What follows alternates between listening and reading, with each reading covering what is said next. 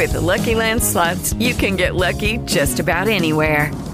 This is your captain speaking. We've got clear runway and the weather's fine, but we're just going to circle up here a while and get lucky. No, nothing like that. It's just these cash prizes add up quick. So I suggest you sit back, keep your tray table upright, and start getting lucky. Play for free at LuckyLandSlots.com. Are you feeling lucky? No purchase necessary. Void where prohibited by law. 18+ terms and conditions apply. See website for details. Hey guys, it's Briars. Just want to tell you what's going on down at Meltdown Comics in Hollywood. We got Meltthology. Meltthology is a monthly comics jam at Meltdown every third Tuesday of the month. Here's how it works. Show up at the Melt at 7 p.m. and draw a page of whatever you want. At 9:30 p.m., we'll collect all of the art and $3 for printing costs. When you come to the next month's comics jam, you'll get a zine with everyone's contributions inside. There is no set theme, and all skill levels are welcome. Last but not least, Meltthology contributors get 10% off their Meltdown purchase on the night of the event. Go to @Meltthology on Twitter or Facebook if you have any specific questions. Ask for Chuck, and that is @Melt_thology.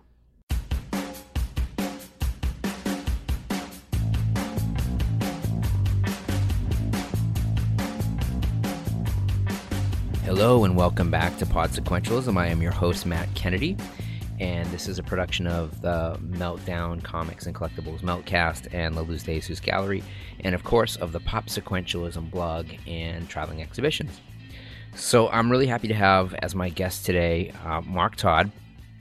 Say hello. Hello. And Mark Todd's a fine artist. He comes from a family of fine artists, actually, and is also a faculty teacher, part-time faculty teacher at Art Center in Pasadena. And he is, as well as publishing zines and comics and doing prints and doing a lot of kind of DIY stuff, his art is very comic book centric. And we're going to talk about how he uses comic book imagery and integrates it into his work.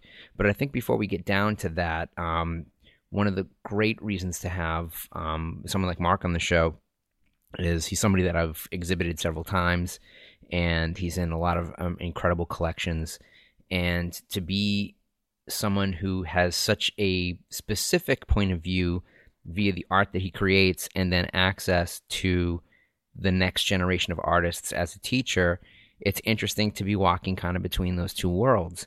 And so what do you think is, for you, the most gratifying element of what you do? Like you've got a lot of different disciplines. Yeah. You mean as far as teaching and creating my own work? Creating and publishing and painting and collage. It all rolls together. I really, I've been teaching about 12 years now. Mm-hmm. Never really, planned it that way, but it was just something that came up actually when I lived in New York. Got the opportunity to teach a class with my wife at Pratt. Mm-hmm. There was a vacancy there, kind of jumped in, and that was the first time. And it's an adjustment, and really enjoyed it though. And I don't know, it's inspiring to see, like you mentioned, up and coming work and students and people getting better and kind of being ahead of the curve on seeing what might be out there in a few years. Mm-hmm. So yeah, I started teaching at Art Center. And tell everybody who your wife is. Oh, my wife, Esther Pearl Watson. Another publisher of zines, another fine artist, another person whose work is in amazing collections, including that of Cindy Sherman. Yeah. Who is now going to be the first guest curation at the Broad Museum in Los Angeles. Right. So, she's a big time. Big time, yeah. Yeah, no, we work well together. We met in school. Mm-hmm. We met back in 93. I graduated Art Center in 93. Yeah. Met Esther. We moved to New York, and crazy as it sounds, we've been sharing the same studio ever since, every day. Collaborating on projects, doing our own thing, mm-hmm. Having a great time. It's worked out well. Yeah, not only have you not driven each other crazy, but you've produced a second generation artist as well. Yeah. In your daughter, who's someone we've exhibited. Yeah. We have a daughter, Lily, who's 15 now, which is crazy. Already illustrated a book. We bring her, everywhere we go, we try to, whether it's obviously to art openings, to our own openings, but also on trips, on residencies. We got the opportunity to go to Sweden for a month and do a residency, and we brought her to that, which she loved. We were in New York, and we met up with Todd Oldham, and Amy Sedaris was there, and kind of took a liking to Lily's work. She had some comics and drawings. This was years ago, and ended up putting them in her one of her books. Amazing. That was really fun, and so she's. I mean, I didn't grow up with artist parents, so I'm really. It's kind of neat to see this experiment, right? Of two artists, kind of, and she is. I mean, there's no. We couldn't stop her if we wanted to. She's going to be an artist, so we're kind of all for that, and we're going to just see how that goes, because it's up and down. But she knows that, and she's seen it firsthand. Yeah. So now, with your work specifically, and I think the first time that I saw your work, I'd seen some of the flower paintings. Yeah. And James Gunn owns one. It hangs on his wall. Oh, cool. At his home. And I've got one of the pieces that I think for the group of people that I'm very close with and who really enjoy your work, they love that you take classic comic book art, mostly covers, but sometimes interior stuff, and you change it and you make a specific statement about it, but it does incorporate a great deal of the original artist's hand in it. So you've done pieces that were Jack Kirby pieces, but it's a different thing than, say, how someone like Roy Lichtenstein would have done it. And so I want you to talk about that, because we've spoken about appropriation on this program before. And I think that there's a difference between someone like Richard Prince taking a discarded photograph from a Marlboro Man photography session, changing absolutely nothing, and blowing it up and selling it for millions of dollars, and the type of kind of loving tribute that you do to the comics that you read. And you only do comics that you collected when you were a kid. Pretty much. I mean, or at least the characters, or maybe more precisely comics I wish I had. Yeah. But so I kind of approach it from, I mean, that's where I started. I started to draw. I wanted to be an artist. I wanted to be a comic artist. Like a lot of kids growing up, it was Star Wars and comic books. That's what got me into this, what I do today. And probably most of the people that I've had on this podcast. Yeah. And it's like, I was born in 1970, so it's just that's the right age, I guess. And and I kind of, when did I first start doing the flower paintings and the comic stuff? I think the flower paintings kind of came first, and like you had described, those are kind of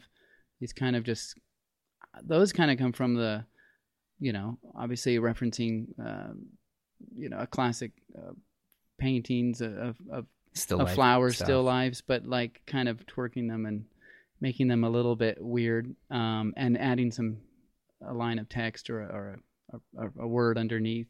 Now I'm gonna have to post some of these on the podcast site, or at least on the blog. And I loved those, and I still love those, and I make them from time to time. But I've found that there's a certain, I think a lot of people love them, people rave about them, but not everyone buys those. They're kind of like, I think they're, I don't know, smart and sophisticated in a certain way for maybe certain people really like those. And then we're the comic ones, which I also love doing, and have a lot of joy. I think you can see that the joy of just painting them is maybe more of an immediate, like, pow, kind of like in your face. Sometimes kind of literally. Yeah, exactly.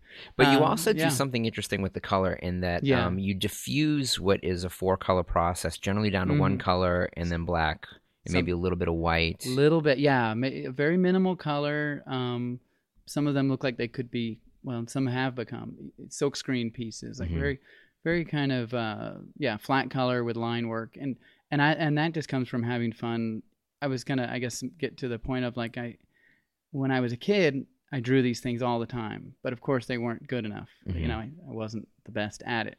And then you go to school and you go to art school and you learn to draw a bit, and then you actually throw that out the window because you realize I don't want to just learn to draw, I want to have a voice and do something unique. So then I kind of go back to I missed my almost, raw style of drawing. So this is kind of like being a kid that has some chops that you can kind of look at something.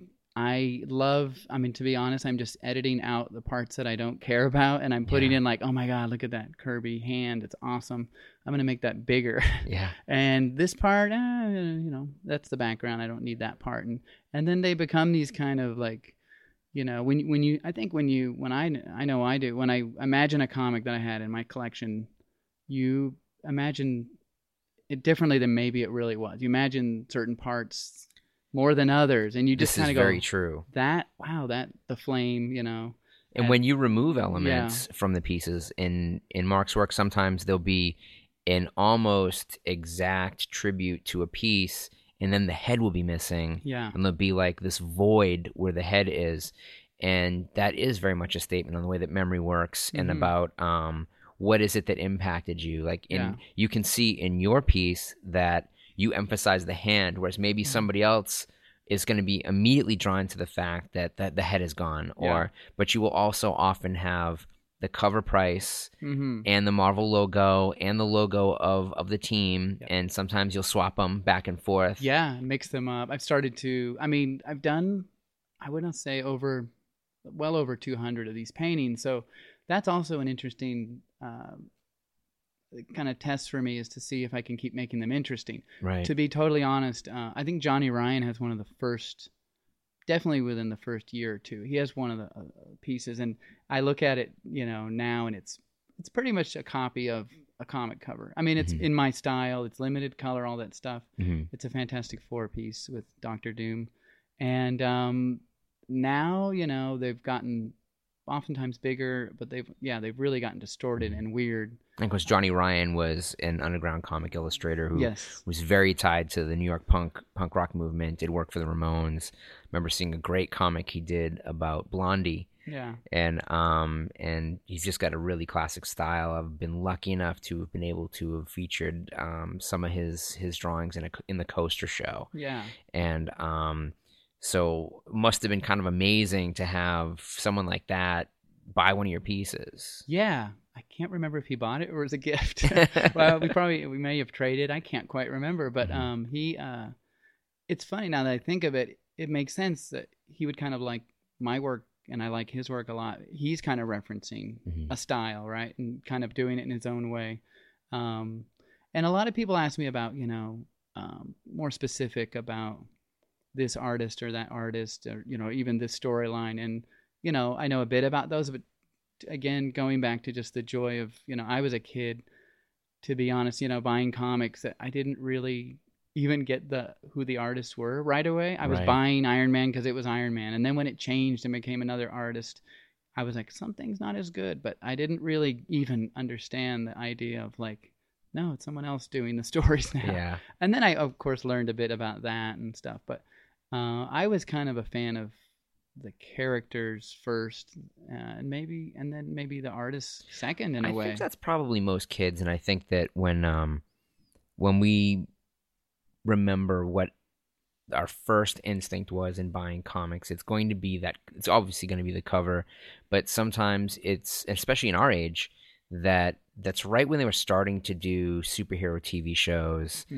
Certainly the Saturday morning cartoons were already on. Yeah. So when we were kids, there would be possibly Spider-Man on TV. Yeah. There was reruns of the 60s Fantastic Fours, the Wonder Woman. Yeah, and then Wonder Woman was on television. Yeah. And a little bit later, the Hulk would be on TV as well. Oh, yeah. And I started reading Hulk comics because I loved the Hulk TV series, I think. Yeah. And I'm not quite sure which comes first in my own biographical timeline, and I would confuse that. And so when you talk about producing this work where you're riffing on memory, you're changing it a little bit. It's not exactly how it was, but it's how you remember it. Yeah. That if you go back and check, you're not ruining it. It's not like, oh, I got that wrong. It's like, oh, wow, this is amazing how my perception of things, which I've been so resolute about for decades, and then you find out it's completely wrong. Yeah.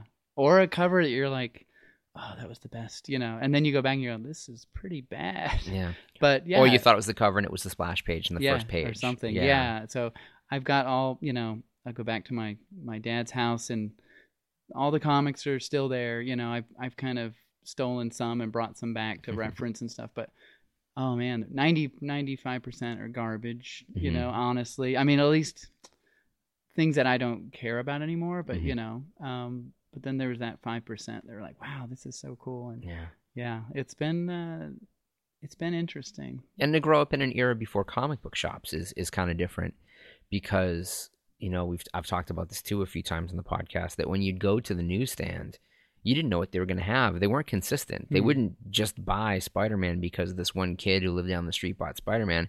If they didn't sell all 5 copies that they brought in, maybe they stopped ordering it. Yeah. And so I remember walking into the local grocery store on the corner of my street in Massachusetts, and maybe Warlord Annual number 7 was on the rack, but they'd never carried Warlord before. Yeah. And I was like, oh, this artwork looks great. And you'd buy it, and you'd hope that you're thinking, oh, well, next month there's going to be a new thing, but it wouldn't be there. Yeah. And I didn't know there were comic book shops until I was a little bit older and found them, and I could go and find missing issues and realized that I had a couple of very valuable comics in my collection, and saw them on a wall in a shop under plastic. You were talking about that. That's great. My first purchase was at a 7-Eleven on the corner, 60 cents, you know, and then I remember pretty much going back the next day and buying 2 more, and then the next day, and then, but I did discover a couple of comic shops. I grew up in Las Vegas, so there was a couple. There was the one. They were all really far from my house, but my mom would take me, you know, pretty much every Friday. That's where we'd go. We'd go to the comic store, then to a movie, and then, you know, maybe go to Taco Bell or something. But yeah, the comic store, there was the cool one that I really liked, the down to earth one where they'd give you deals and they had the quarter bin, and, you know, and then there was the really uptight one that was like everything was bagged and boarded, and it was cool, but I didn't, it just felt a little too, I don't know, much for me. I kind of liked a little too antiseptic. Yeah. And they seemed like they didn't even like kids. So it was like, yeah. In a certain era, that could be almost all comic shops. Yeah. But I know what you mean. And so that's true. When I go out of town, you know, and I talked with Kevin Smith about this, of like, you know, seeking out comic shops, no matter where I'm at, I'll open up, you know, well, in the old days it'd be the yellow pages. Now you just open up Google and it's like, where's there a comic book shop? I'm going to go check out the comic book shop. Yeah. And the ones that are really slick are kind of like, but the ones that look like it's just somebody's living room is outgrown itself, and it's, you know, the lots of long boxes, full of old comics. As long as it's alphabetized, because not alphabetized makes my skin crawl. I can't stand it, and maybe it's an OCD thing. I'm not sure, but same with record shops. That I do kind of expect that if a place gets a rave review, that the albums are in good condition and you can find stuff. Yeah. But I know there are also people who enjoy the discovery process of digging through bins, and I do like digging through, you know, your 3 for $1 bins and stuff. Yeah.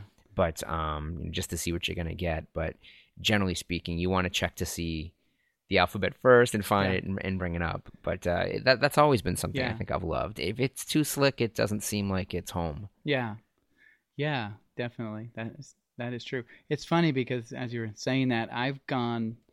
You know, I was the kid that bagged and boarded everything. If I could afford it, buy a couple of copies. I have a younger brother that was also pretty much in the same stuff. So he'd buy one, I'd buy one. So we'd talk each other into like that. We had 2 of them, but we'd steal comics from each other all the time. But now, you know, I don't really buy comics anymore. I buy a lot more zines. I buy graphic novels, but and I keep them in good shape. But I definitely don't Esther, my wife's the one. It's funny. She was never into comics. Before I can even finish reading a book, even a graphic novel, she's got it wrapped in plastic and like in our storage, you know, alphabetical in order of date, which is cool. But I'm just like, and then I go in and make a mess, and then she gets mad at me because I'm like, but these are meant to be read, like. And even with my old comics that I'm referencing now, I mean, sorry to say, there's a lot of them have paint on them now, and they've been folded back, and I have them tacked up in my studio. I mean, I'm not doing this to expensive things, but comics that are $5 or $10, I don't tend to care anymore. I mean, it's just I've collected these things for so long, and my dad's always saying, when are you gonna get these out of my house? Yeah. But I think I'll leave them there because I don't have the room. Yeah, you've survived it this long. If you've survived the move, you get to leave them there. But another thing you do too, and this is gonna sound like completely anathema to probably half the audience, is making collages out of actual comic book pages and slicing them up and reconjecturizing and contextualizing everything to create these new pieces. And I think that work is probably seen by the fine art buyer as a more accessible thing to them. Maybe, yeah. So I call them the collages versus the paintings. Mm-hmm. There isn't usually too much crossover. I mean, on the collages, there's always some paint and other stuff, mixed media, I guess you'd call it. The paintings usually don't have any collage elements, but I love to do both. The collages, which tend to be much smaller or comic book size, actually, tend to take longer, a lot longer.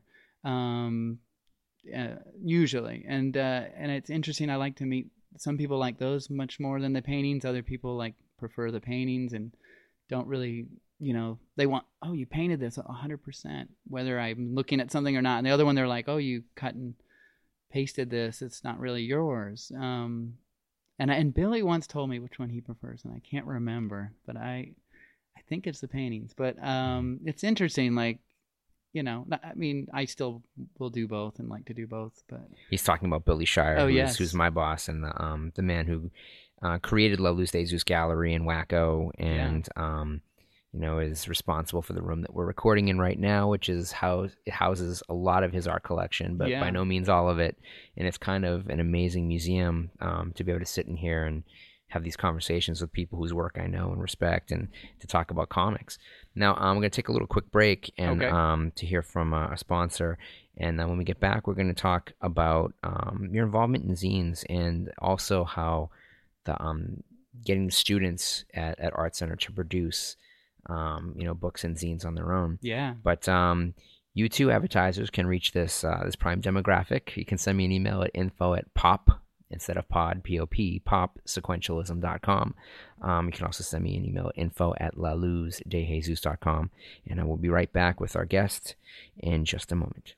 Melt U, the school at Meltdown, where they teach you the skills to make comic books.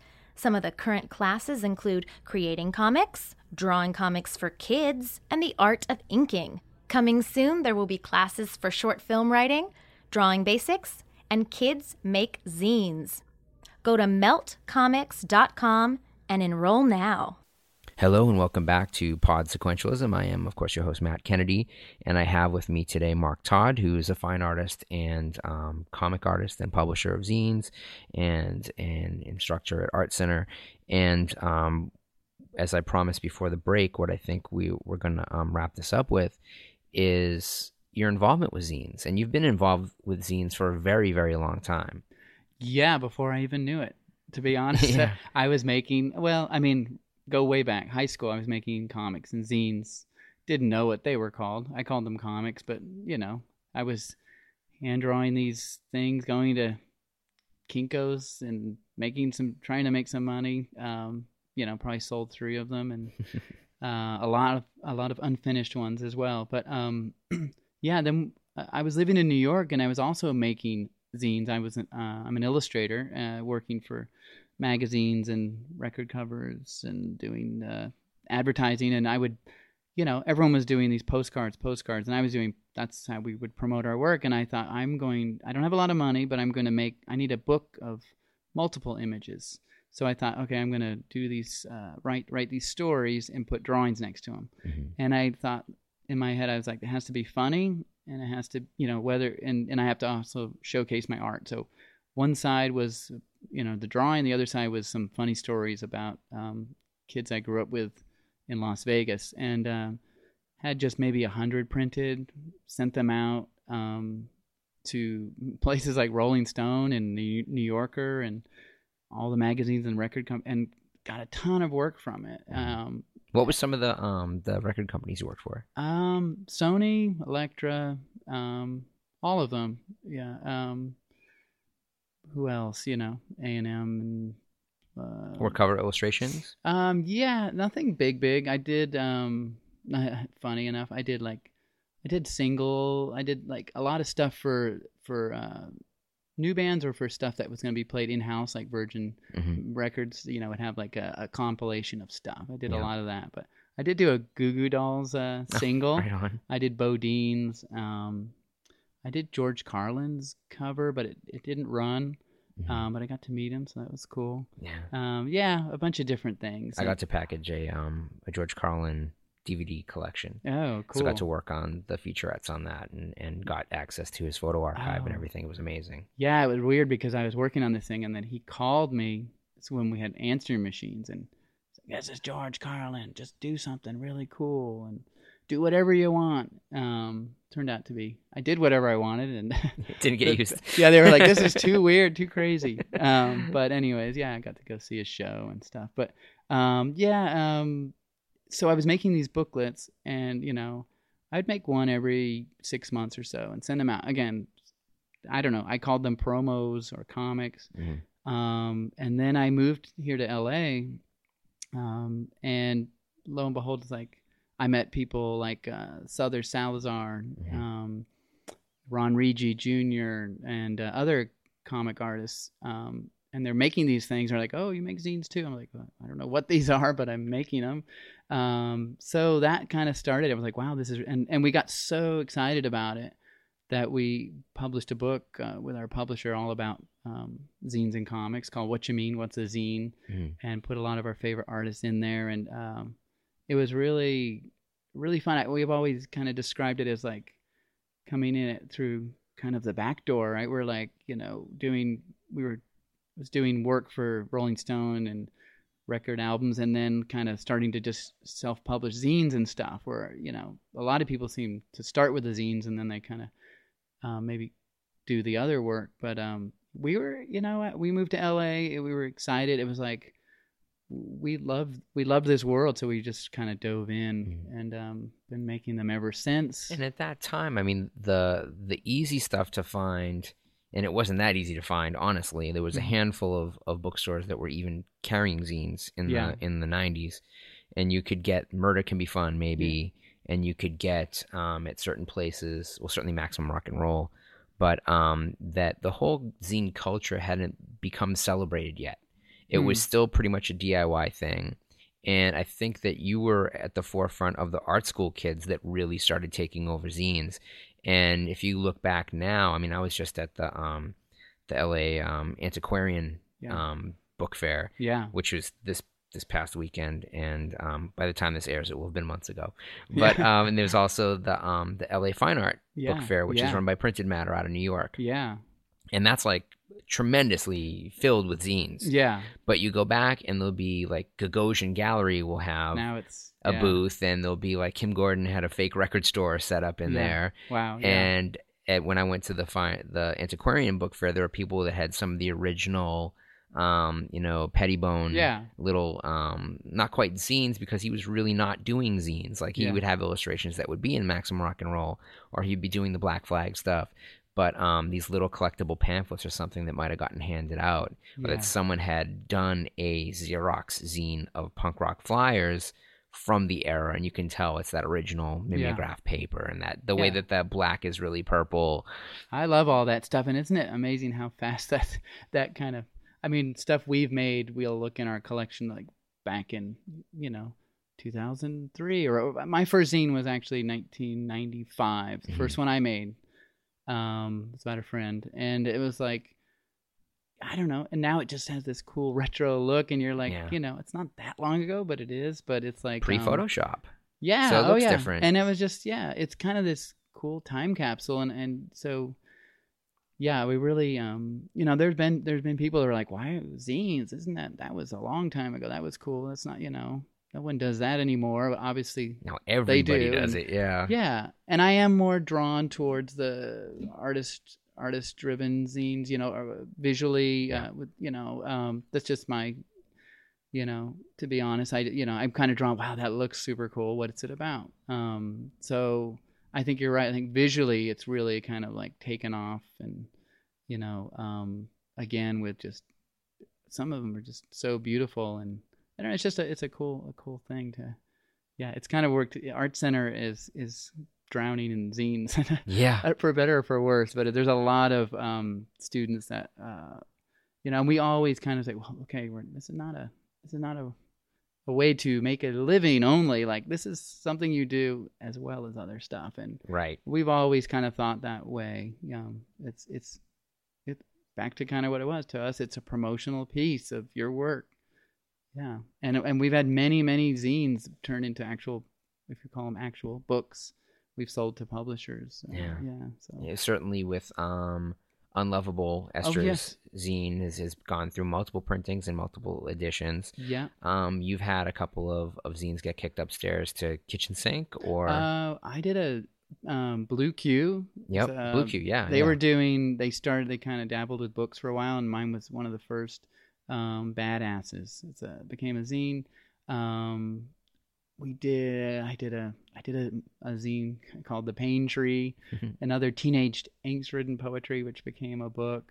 Like I said, my wife's Unlovable, probably funny enough, because that's the first zine she ever did. And she always tells a story of like, I can't do it. Mark makes zines. That's his territory. And we kind of always joke about that. And then she's like, forget it. I'm going to do one. And then it's hugely successful. Now you can paint a UFO in your backyard. Yeah, that's true. I can't touch UFOs, but no, it's true. I can't touch glitter either. It's like, throw a little glitter on my piece, and she's like, where did you get that now? Because her pieces are often filled with glitter and foil.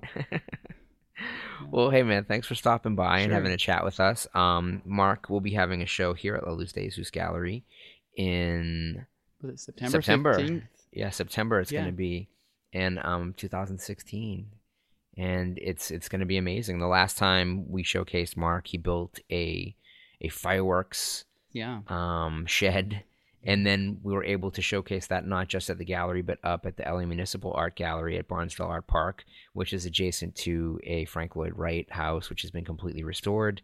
I've showcased Mark's art at the Taos, the Harwood Museum in Taos, New Mexico, which is the oldest museum in the Southwest.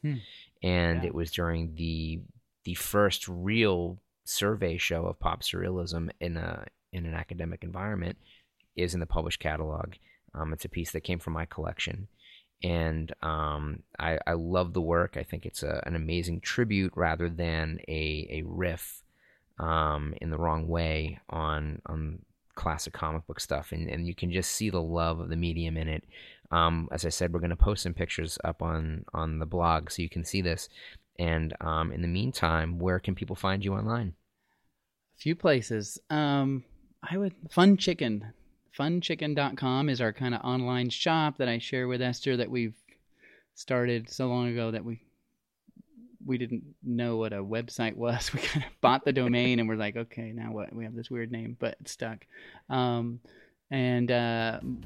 have a few at marktoddart.com is more of the gallery work, and then Mark Todd Illustration is more of the commercial work. That's MarkTodd. Yep. Well, again, thanks a bunch, and we hope you've enjoyed this. Another episode of Pod Sequentialism under our belts. And until next time, listen to some of the previous episodes too. We think that you really love these. Thanks again. Bye-bye. Thanks.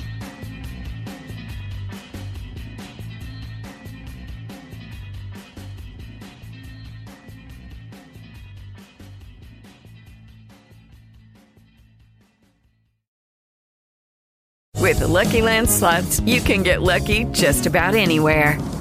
This is your captain speaking. We've got clear runway and the weather's fine, but we're just going to circle up here a while and get lucky. No, nothing like that. It's just these cash prizes add up quick. So I suggest you sit back, keep your tray table upright, and start getting lucky.